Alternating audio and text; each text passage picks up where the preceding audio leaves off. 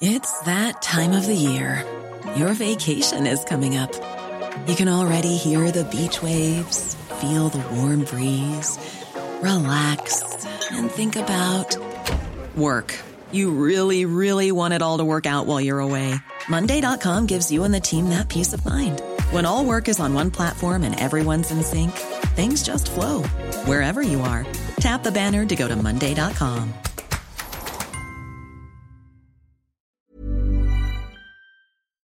Hi, I'm Molly Jong-Fast, no relationship to Kim Jong-un. I'm a left-wing pundit and a writer at The Atlantic and Vogue. And I'm Andy Levy, former Fox News and CNN HLN guy and current cable news conscientious objector.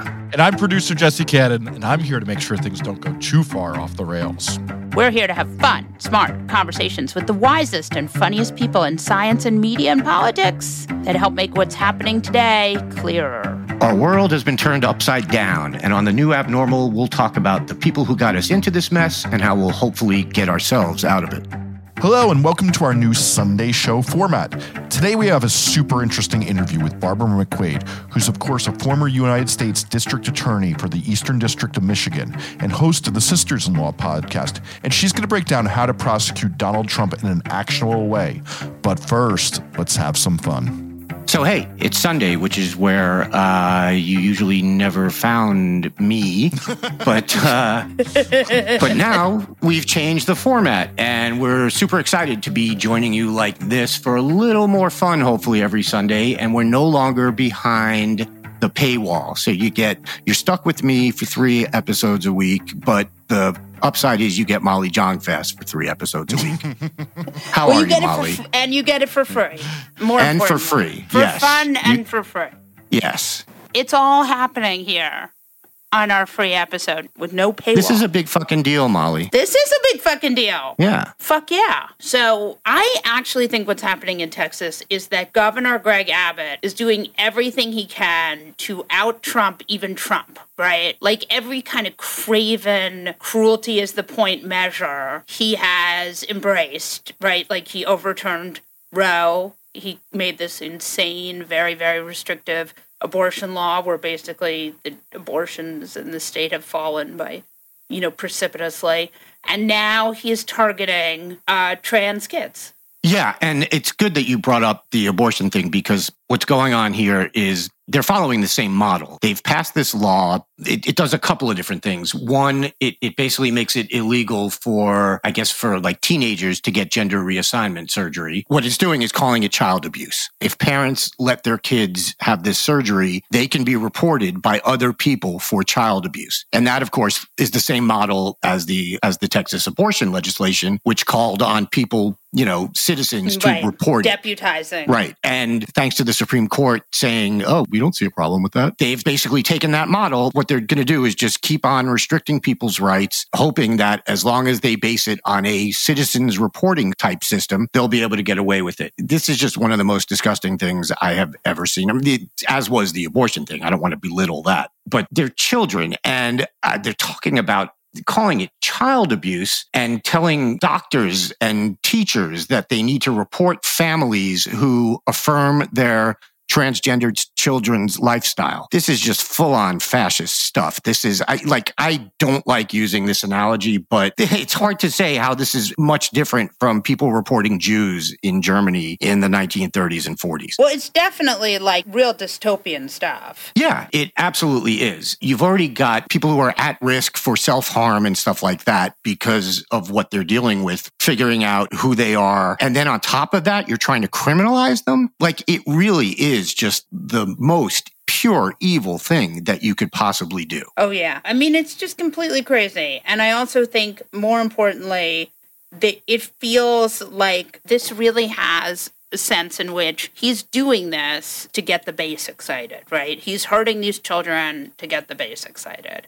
And I think, like, ultimately, it has to be thought of, like, the right is really obsessed with this. Like, they, you know, they want to be as authoritarian and as destructive and as dystopian as they can. And it's really kind of shocking. If this is just pure politics and it's not even something that he believes, it's even worse. I mean, if you could get any worse than actually believing you're doing a good thing by this, but you just don't care because you think it's going to gain you a couple of points in a poll or maybe a presidential primary in 2024. And look, we can also talk about what this says about the Republican Party, that this is seen as a positive, and what it says ain't good. And where the Republican Party is going to go for the midterms. Exactly, in the midterms and then 2024. Like, I like to make jokes about things. I can't think of a joke about this. It's just so awful and so disgusting and so shameful. I just really feel for these poor kids and their parents.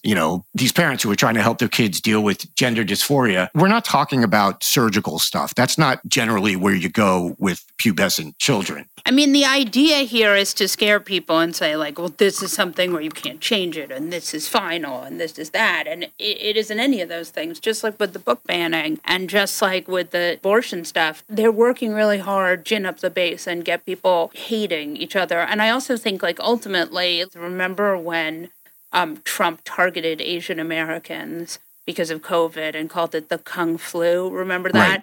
Yep. And then we saw violence towards Asian Americans. And I feel like this is a similar thing, right? They're targeting these people because it's politically expedient for them. But ultimately, we know where this ends, and it ends in violence, and it's terrible. It's terrible to watch it happening in real time.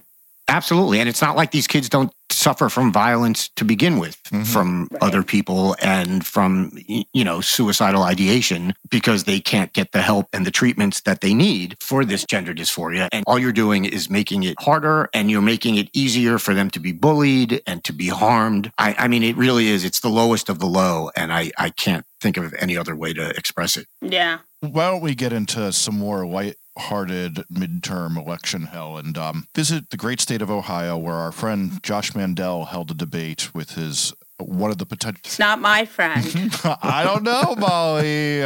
He's not. I mean, he may be a fellow Hebrew, but that's where it ends, man. Well, Mandel did a debate with a Democrat, and he had to do some owning. So I want to play a clip for you guys and see what you think about his debate tactics. And I told that story earlier about being at Town Hall, the bar and restaurant down the street, where I told folks that I'm going to debate Morgan Harper. She's like AOC, only smarter. After hearing that answer, I actually think she's like AOC, only dumber. Because the reality is... It's always a good sign when people in the audience go, oh, they're groaning. That's just what you want. I think he's immune to that by this point in his life after what he's been saying. I mean, I don't think that was like an amazing moment for him, right? Like, Trump is a lot of terrible things, but, he didn't have moments like that, right? Because he sort of was able to get his base excited. Well, I'm not going to fully agree with that. I think he did have moments like that. It's just that Trump was almost uniquely able to get away with them. He was able to get away with saying of John McCain, heroes who weren't captured, or whatever the exact quote was. Right. And he was able to mimic a disabled reporter by making weird body gestures. But he was able to get away with it, unfortunately, but he was. But the problem for people like Josh Mandel is, he may still win, but it won't be because people saw this and liked it. And, right. No, it won't be. It's like for Trump, somehow Trump turned it into a feature, which is gross. Right. But, and I just want to make it crystal clear that I'm not saying this is a good thing. But he was able to do that. This is one of the problems for Republicans post-Trump, or even trying to mimic Trump while he's still a factor. They can't pull it off the way he could. Somehow he could get people to laugh at stuff like that. And those same people who shouldn't have been laughing when Trump did it, but they were, you could hear from that crowd, they're not laughing when Josh Mandel does it. It's a specific set of skills, as Liam Neeson would say. And Mandel don't have it. Yeah, I mean, I don't know. It just seemed like he was being cruel. I got great news, guys. There's more. Oh, yay. Oh, yeah, let's hear some more. Morgan, do you know the only country on the whole planet where Africans were not brought as slaves? The Jewish state of Israel. I don't believe that was real. I'm sorry, Jesse. I don't know. The guy you got to play Josh Mandel on that was really good. It sounded like him. I don't believe that's real. I mean, it's an amazing little bit because he's both patronizing and also stupid.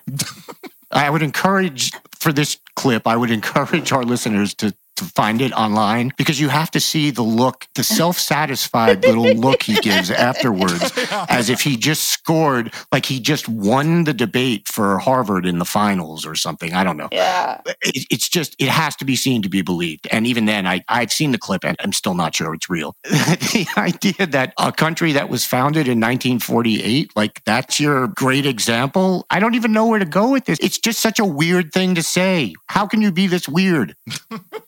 The man is very weird. I mean, even Trump says he's weird, remember?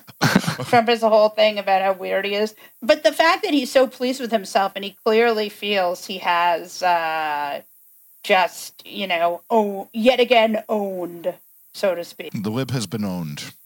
Yeah, it's just the look on his face is absolutely incredible. Like he's expecting the crowd to leap to its feet and rush the stage and carry him off on their shoulders. Like that's what he thought was going to happen there. Hiring for your small business? If you're not looking for professionals on LinkedIn, you're looking in the wrong place. That's like looking for your car keys in a fish tank. LinkedIn helps you hire professionals you can't find anywhere else, even those who aren't actively searching for a new job but might be open to the perfect role. In a given month, over 70% of LinkedIn users don't even visit other leading job sites. So start looking in the right place. With LinkedIn, you can hire professionals like a professional. Post your free job on linkedin.com/people today. Life is full of awesome what-ifs, and some not so much, like unexpected medical costs. That's why United Healthcare provides Health Protector Guard fixed indemnity insurance plans to supplement your primary plan and help manage out-of-pocket costs. Learn more at uh1.com. When picking a commerce platform for your business, you have two choices. Or I prefer. Don't you? That's the sound you'll hear when you switch your business to Shopify, the global commerce platform that supercharges your selling wherever you sell, online, in person, on social media, and beyond. Shopify is the best all-in-one commerce platform capable of handling your business's complexity no matter how big you grow.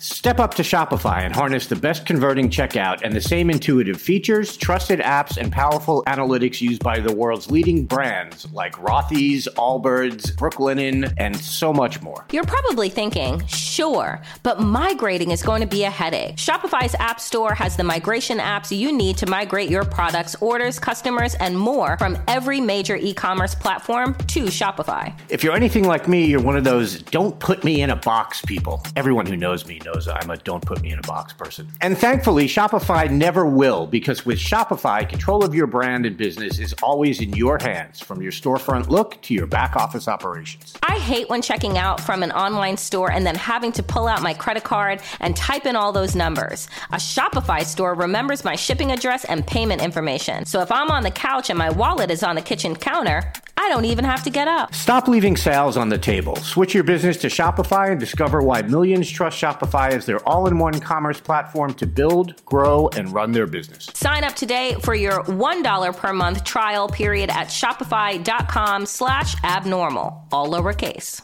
That's 1 month for just $1 at shopify.com/abnormal, all lowercase. Shopify.com/abnormal.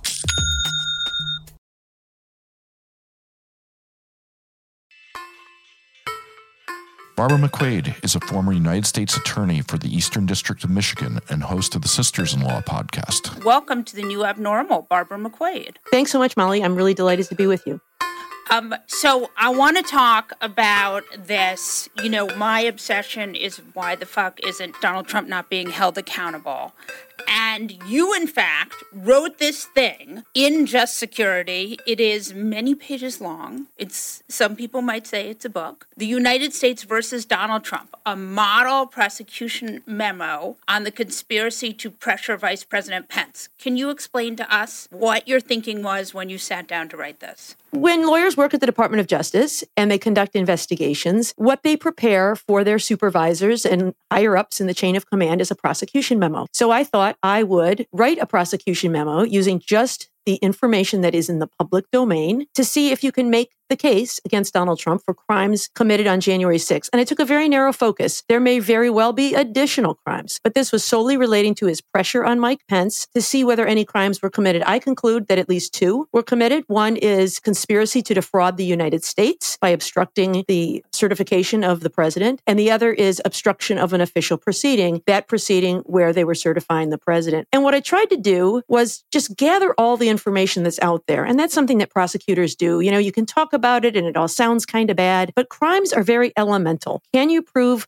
the act that is prohibited, and can you prove the intent that is required? And so I thought by pulling it all together, people could look at it and then make a decision whether they thought the evidence was there. And so, that's what I endeavored to do in setting out to write this. So tell me the crimes. The two I read about are, number one, conspiracy to defraud the United States. This is sometimes referred to as a Klein conspiracy, after a case by that name, Klein. And it is the very same charge that Robert Mueller used is in his indictment against the Internet Research Agency for interfering with the 2016 election. So it's not an original thought. It is not a far-fetched legal theory. It's the very same one that he used in his memo, actually in a charged indictment. And the idea is that if you use fraud to obstruct some lawful operation of government, it is a crime. It's often used in tax cases. But here, the theory would be that Donald Trump interfered with the certification process that is supposed to happen in an orderly and lawful process, and that he knew it was fraudulent to do so. So if you stop it believing you are acting in good faith, that's not a crime. But if you do it knowing that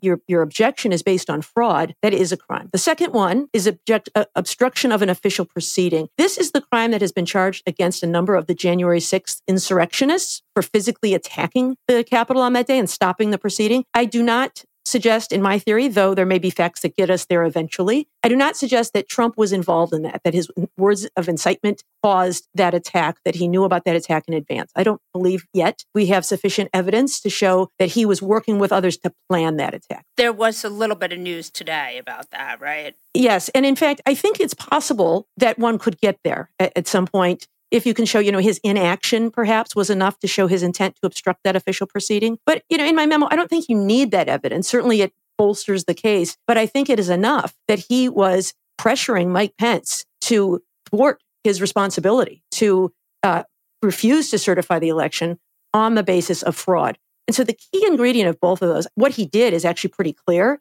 His public and private statements about pressuring Mike Pence, he sent out tweets, he made public statements, he pressured him in private meetings. I don't think that part's in dispute. I think the hardest part is showing that he knew it was illegal, that he knew he was acting fraudulently, that he knew the election had not been stolen by Joe Biden. And that's why I thought that amassing all of that evidence there was useful to see it in one place, because I have thought and I've heard, well, it's impossible to prove what was on his mind. You'll never be able to prove it. But by amassing the evidence there, I submit that one can draw a reasonable inference that he had to have known that there was no fraud in the election.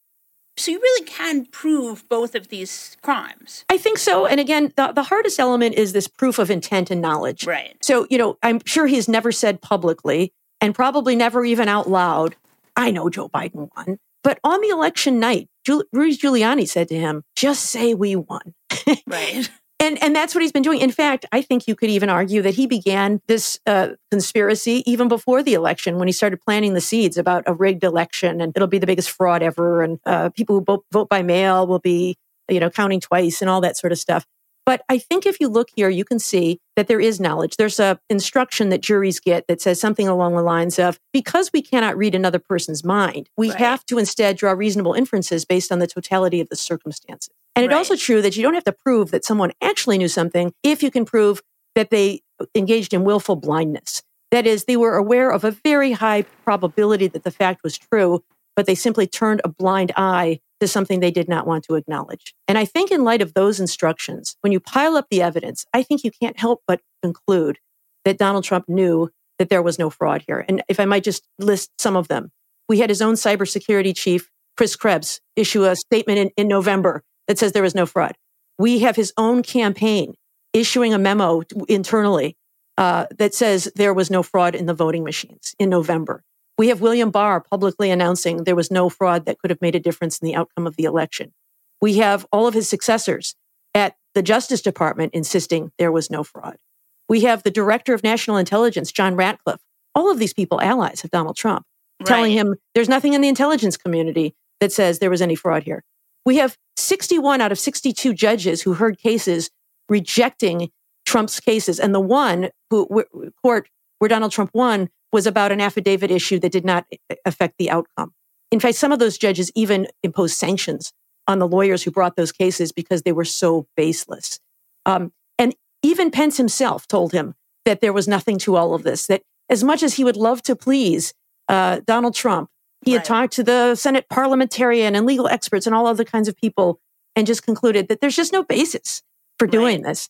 And so in light of all of that evidence, I think it is a reasonable inference to conclude that Donald Trump absolutely knew there was no evidence of fraud. In fact, he just made it up. He made it up out of whole cloth. There's not as one judge said, there was not a scintilla of evidence of fraud. It was just made up. It's as if, Molly, someone said, I believe the earth is flat. Well, how many scientists and how many have to tell you and how many photos do you have to see from outer space before we can infer that when they say the earth is flat, they're lying. They know the earth is round. And I think perhaps we've reached that point in this case. So what is Merrick Garland waiting for? Well, I think one thing that the public probably underestimates is how difficult it is to amass evidence to prove a case beyond a reasonable doubt.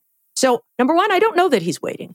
The policy of the Justice Department is to neither confirm nor deny the existence of an investigation. He told us on January 5th, he was investigating all events surrounding January 6th. He would investigate anyone at any level, regardless of whether they were present on January 6th, and asking the public to be patient because we must begin with smaller cases and work their way up to the bigger cases and the more complex cases. And so I'm hopeful that he is investigating, that there is an investigation underway. We know, for example, that they are investigating all of these people who were there on January 6th. We've also seen public reporting that they've subpoenaed records from Sidney Powell that could suggest an investigation. We know that Rudy Giuliani is under investigation in a related case. That could create some pressure or leverage to use with him. And so the one criticism that I've heard that does resonate a bit is, don't you think that if an investigation of this magnitude, if it were going on at the grand jury and they were subpoenaing people to come in,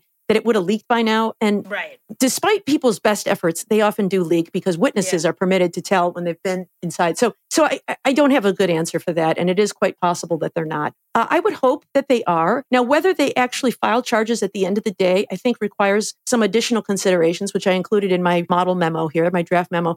Just because you can charge a case doesn't mean you should charge a case. And there are a number of factors that the Justice Department says prosecutors should consider in deciding whether to charge, even if there is sufficient evidence to obtain and sustain a conviction. Interesting, though. It does seem like the FBI raiding Rudy Giuliani's house.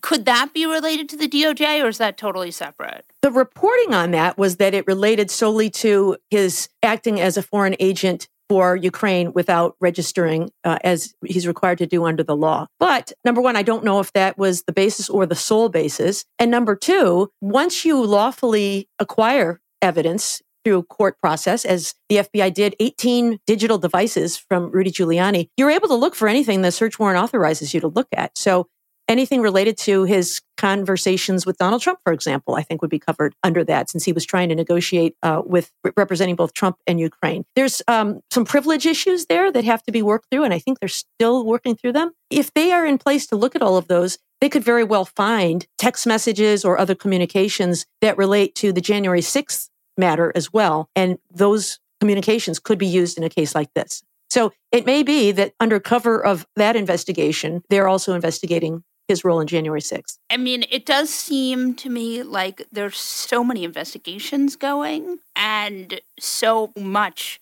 there. Now, can I ask you to weigh in on what's happening with the New York criminal case for a minute? Sure. The reporting was these two very respected lawyers have resigned, and that we're sort of that 1 + 1 = 2 here, and that they're doing it because Bragg won't necessarily bring criminal charges against Donald Trump. Is that your read of it? And And how unusual is this, and what does it mean? Yeah, I don't know. I think that we're going to learn more about this in the coming days. I'm hopeful that we will. It seems very odd to me that these two respected, experienced prosecutors would walk off the case or coincidentally resign on the same day if they weren't doing so because they were dissatisfied with something they had heard from the higher-ups. The big thing that's changed in this case is the prosecutor. It used to be Cy Vance. Now it's Alvin Bragg. And there has been reporting that he was not terribly impressed with the merits of the case. And so it may very well be that he told them he's shutting it down and they resigned in protest or because their work is over. With regard to Mr. Pomerantz, the private lawyer who came in to work just on this case, you can imagine that he says, well, my work here is done. It's time for me to go. But the other lawyer is a career lawyer. And so for him to say the case is over and I'm leaving suggests to me that perhaps he was unhappy with that decision. Now, reasonable minds can disagree as to the merits of a case. Sometimes people do things that are awful, but lawful. Or I can imagine a scenario where Mr. Bragg said, I think the civil case here that the Attorney General is looking at makes perfect sense. That seems like the appropriate way to handle this case. And I think we should stand down on our criminal charges. Maybe he said something like that I don't think this amounts to criminal liability, but it's better as civil liability. That could be a scenario. And, I don't impute ill motives to Alvin Bragg without knowing more. I think there's certainly plenty of members of the public who would love to see nothing more than Donald Trump go to prison. But, you can't do that unless someone has committed a crime. And if this was merely civil fraud, and that's what the prosecutor there believes, the voters entrusted him with that responsibility. And, he gets to make that call. But I think we'll know more at some point, and I'd like to know more before, giving more of an opinion than that. It does seem like the bar is pretty high to prove this devaluation fraud for real estate, especially because Donald Trump has definitely done a lot of really crimey stuff in his time, as is illustrated in your memo. But it does seem like this practice is a pretty common practice. Wouldn't it make the bar for proving criminal liability be higher? It is crimey. Yeah, it is crimey. There are complexities here. I don't know that they are insurmountable. I've certainly been involved in fraud cases involving the valuation of assets. For example, in the document that Attorney General James filed showing why she needed these depositions and demonstrated the evidence she had found to date, she had a couple pretty egregious examples. One was a real estate property that was valued at $200 million one year and $400 million the next. That's pretty eye-popping. That's not quibbling over the details. Over the loose change. And there was another instance that has gotten a lot of attention in that Donald Trump said that the square footage of his apartment at Trump Tower was 30,000 feet, when in fact it's 10,000 feet. That's a pretty big and objective measure that I think you can prove fraud. And so, we haven't seen the evidence. How were these represented? To what extent was Trump himself personally involved in these representations? I think when you are a business executive, there is some truth to this, but it's also easier to fabricate. I was a busy guy. I didn't have time to drill down on the details. I'm the visionary leader. I rely on other people to count the beans. And so I could imagine, with that kind of defense and a presumption of innocence, it is not unreasonable to think that Alvin Bragg looked at this evidence and said, maybe there's a good civil case here, but I don't think there's a good criminal case here. So, without seeing the evidence, it's hard to say. But, I would, at this stage, give him the benefit of the doubt. He has a reputation as being a straight shooter, a long-time fraud prosecutor. So he knows, how to make a case. And he knows when to decline one. So, until I see more, I don't think I would criticize him. Right, which again, decision. We don't even know. If in fact he's made one. We know very little of what's happening. Yes, exactly. We just know that it's crimey. Thank you, Barbara McQuade. Please come back. Oh, thanks, Molly. Anytime. Glad to be with you. On that note, we'll wrap this episode of The New Abnormal from the Daily Beast. In future episodes, we'll be talking to smart folks from the Daily Beast and beyond, from media, culture, politics, and science, who will help us understand what's happening to our country and the world. We hope you'll subscribe to us on your favorite podcast app and share the show on social media. Thanks so much for listening, and we'll see you again on the next episode.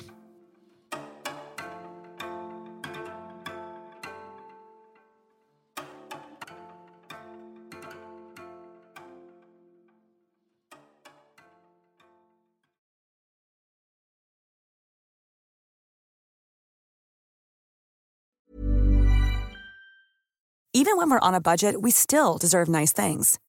Quince is a place to scoop up stunning high-end goods for 50 to 80% less than similar brands. They have buttery soft cashmere sweaters starting at $50, luxurious Italian leather bags, and so much more.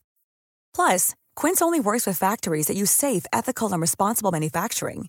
Get the high-end goods you'll love without the high price tag with Quince. Go to quince.com/style for free shipping and 365-day returns.